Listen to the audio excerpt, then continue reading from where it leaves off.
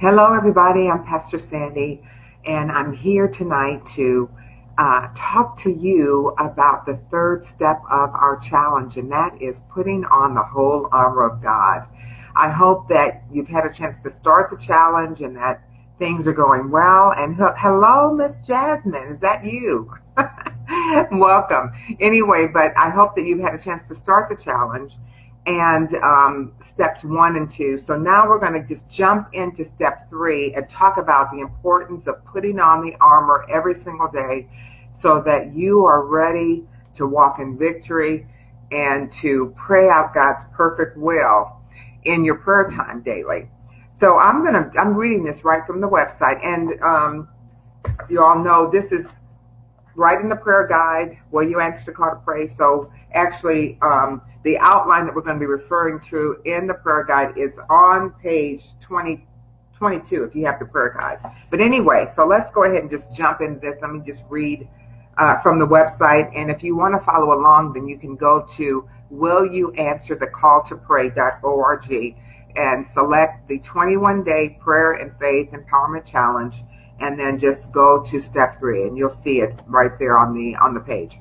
And so it says, putting on the whole armor of God is crucial to maintaining a productive and powerful prayer life.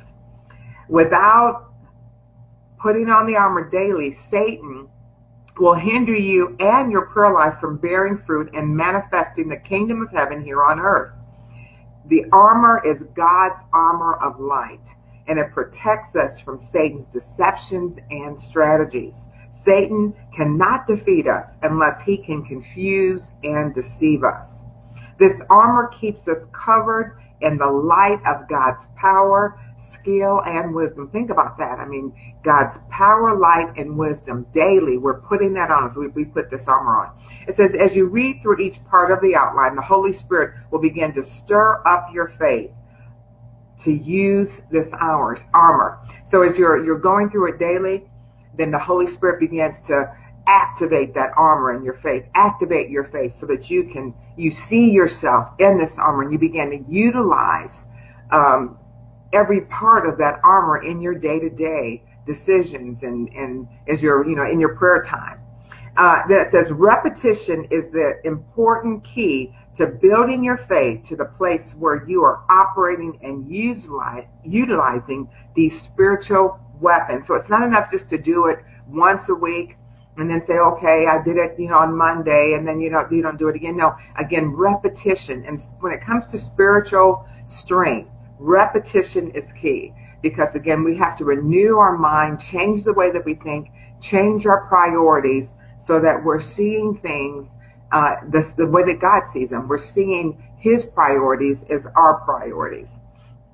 So it says, again, you are renewing your mind to see yourself in the way that God sees you and act accordingly. The more you see yourself in this armor, the quicker you will walk as a warrior of the light. Praise God. That's exciting. We're going to be walking and living as children of the light. And that's who we are. We're citizens of the kingdom of God. We're part of the household of God, and we have the light of God. Praise God. In number 3, it says, take note that Paul said the first piece of your armor that we put on is the belt of truth. That is the word of God. What does a belt do? It holds your pants up, holds your skirt up. It keeps your shirt or your blouse tucked in neatly. All your physical strength comes from your core. So when we put that belt on and we tighten it, then in the physical sense, it keeps our natural body strong. I know when I'm working out with you, Jasmine, my dear, you always say, tighten your belt. Tighten your waist, hold your stomach in, hold your core. So the more you do that, and I'm finding that the more I do that, the more I can lift a heavier weight, the more I can be more mobile as long as that core is tight. Well, the same thing with our spiritual strength. When we realize that we are, number one, we're born again spirit beings, and our spirit is in the very core of our being, the depths of our being. That's where our spiritual strength comes from. It's not in our head. It's not our mind. Our minds are always under the enemy's attack, the wrong thoughts that come to us, wrong wrong motives come. We have to constantly cast that stuff down. But our spiritual strength is from deep within us. And actually, our conscience, the more we renew our mind, our conscience is actually the voice of our spirit as we renew our mind. But anyway, getting back to this, so we want to tighten that belt of truth. That's the word of God. So if you want to get a good picture of what your spirit looks like, then look at the word of God, because you're born of God. So your spirit looks just like Jesus. Your spirit looks just like the word of God. Isn't that a wonderful thought to think about when we talk about prayer? Now, number 4, it says, Paul said to tighten the belt of truth around your loins. The word is your top priority in keeping your core strong and keeping all your other weapons operating correctly. So when you keep that word as the foundation and the basis of your prayer time, that's the reason why we always pray the word, then you can build on that, and the Holy Spirit will bear witness to the word as you begin to pray in your heavenly language and praying in other tongues. Then he's going to be bearing witness to the word, and you're going to be praying out all the details of God's promise. So number 1 top priority is the word of God, that belt of truth. Number 5, it says, next, putting on the breastplate of righteousness is so important. Everything that Jesus did for us on Calvary was so that we could live as the righteousness of God created in Christ Jesus. It is only then that we will release our faith for God's glorious plan in the earth. Many Christians are believing that they're still unworthy, unsure of their rights and privileges as believers. They beg and plead with God to do what he's already done. But when we know we're righteous and holy, having equality with God, we take what belongs to us in the earth. Take it, as Gloria Copeland says, where our faith takes it, and we refuse to accept no for an answer, because God has said yes. And so we want to stay in agreement with God. God says yes, we say yes. And it says, dressed in the armor of God, we boldly declare the plan and purpose of God in the earth, destroying the power of Satan from our lives and not allowing him to withhold our inheritance of peace from us here on earth. We maintain the kingdom. We manifest the kingdom of heaven here on earth. We're manifesting God's promises, manifesting his goodness here on earth. Number 7 says, I encourage you to renew your mind to the force of righteousness. Get scriptures and meditate them so the Holy Spirit can give you more revelation of living your life with the force of righteousness activated through faith. Again, knowing the word, get your concordance, and that was one of the resources that we recommend that you have, so that you can, just search righteousness and go through those scriptures. The Holy Spirit will show you which ones and write them out and begin to look over those scriptures. Keep them before you and build and renew your mind, build your faith in the fact that you are God's righteousness here in the earth. You have equality with God. Now, number 8 says, let's talk about having our feet shod in the preparation of the gospel of peace. We are all carriers of the message of salvation for all those that are around us. The Bible says in Isaiah 52:7, how beautiful upon the mountains are the feet of him that bringeth the good tidings, that publisheth peace, and that bringeth good tidings of good, that publish salvation, that saith unto Zion, thy God reigneth. And that's our message every day, that praise God, God reigns in your life. You don't have to be bound, you can be free. It says, proclaiming this message of life and peace with God is part of our armor. Jesus told us to go into all the world and preach his life-changing gospel in Mark 16:15. And so we need to be ready to do that. The next piece of our armor is the shield of faith, wherewith we are able to quench all the fiery darts of the wicked. The word quench in the Webster's dictionary means to subdue or destroy, to overcome. Holding the shield in place will protect our whole body and life against the lies of the devil. Notice that it does not only shield us from them, but it destroys. It puts those fiery darts out. So we need to have that shield in place every single day. Number 11 says, the devil's fiery darts are full of darkness to bring distress and fear and worry and anxiety. But the shield of faith is our faith in the love, light, and power and faithfulness of our Father God. That's why we must keep our shield in place at all times. And the more that we feed on the Word of God daily, the bigger and stronger our shield of faith becomes. 1 John 5:4 says, for whatsoever is born of God overcometh the world. And this is the victory that overcometh the world, even our faith. Your faith is your shield, so never leave home without it. Put it on every single morning. Next, let's talk about the helmet of salvation. A helmet is designed to protect our head. Our success is directly related to our ability to win against the devil's attack, against our thoughts. So our minds, again, he's coming to try to confuse us and trying to deceive us, to attack our mind, because he has no power unless he can confuse us and have us come on under his submission, or give our authority over to him.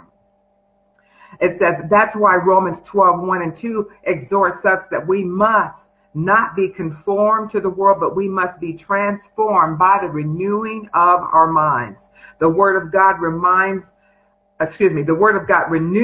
our mind to believe in our God-given salvation in every area of life. We have been made free, so we have to renew our minds to believe and stand in faith for the manifestation of our freedom. We are free. Say that with me right now. I am free. And so every morning in your prayer time, you are declaring that. You're declaring your freedom. You're declaring that over your family members. You're declaring that of the people that you're praying for. You're declaring freedom.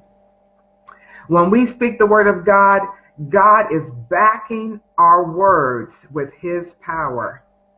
And let me just read, I think I missed a little bit of this. It says we need to meditate on that for a while so that we can get a picture of what's happening in the spirit realm when we use the word of God, when we speak the word of God. When we speak the word of God, he is backing our words. So think about that when we're speaking the word, God's backing, he's backing our words. And let me read this for you also. It says the sword of the Spirit is the word of God, and we're taking that sword of the Spirit in our mouths. Webster's dictionary defines the sword as a weapon, the symbol of a military power, punitive, justice, authority. Take note that the word of the Spirit, or the word Spirit, is referring to the Holy Spirit, God's Spirit, the Spirit of truth, and not our spirit. So again, as we are praying and speaking the word of God, the Holy Spirit is backing us, and the Holy Spirit is the power of God. He is the anointing. He is the resurrection life. So as we're praying the word, we are allowing God's backing our words. Number 15, it says, when we pray with all prayer and supplication for the saints, we are keeping ourselves ready and equipped against our enemy at all times. Only praying for ourselves is very stifling when it comes to growing in power and the anointing of God. Praying for others with all types of prayer and supplication taps us into different types of anointings, as well as God's wisdom and spiritual strategies that confound the enemy. So we need to be ready to pray for other people. And actually the prayer guide is set up so you're praying for everyone else. You're praying for, our president. You're praying for all the members of the body of Christ. You're praying for, people in your church. You're praying for everybody else. And then last, after you pray for everyone else, then you're praying for yourself. So it's getting you into that mindset of being an intercessor and not just focusing in on just praying for your own life and your own family. So you'll increase in the anointing. You'll increase in the wisdom of God. You'll increase in God's strategies as you pray for others. So here is the exercise that goes with this step number 3. It says, read through all the parts of this section of putting on the whole armor of God in the prayer guide. As you read through the outline, the Holy Spirit's going to begin to give you more revelation of how to effectively use your armor. When you put on God's armor of light, we look just like Jesus, and we're using the power of God in prayer. That means powerful results.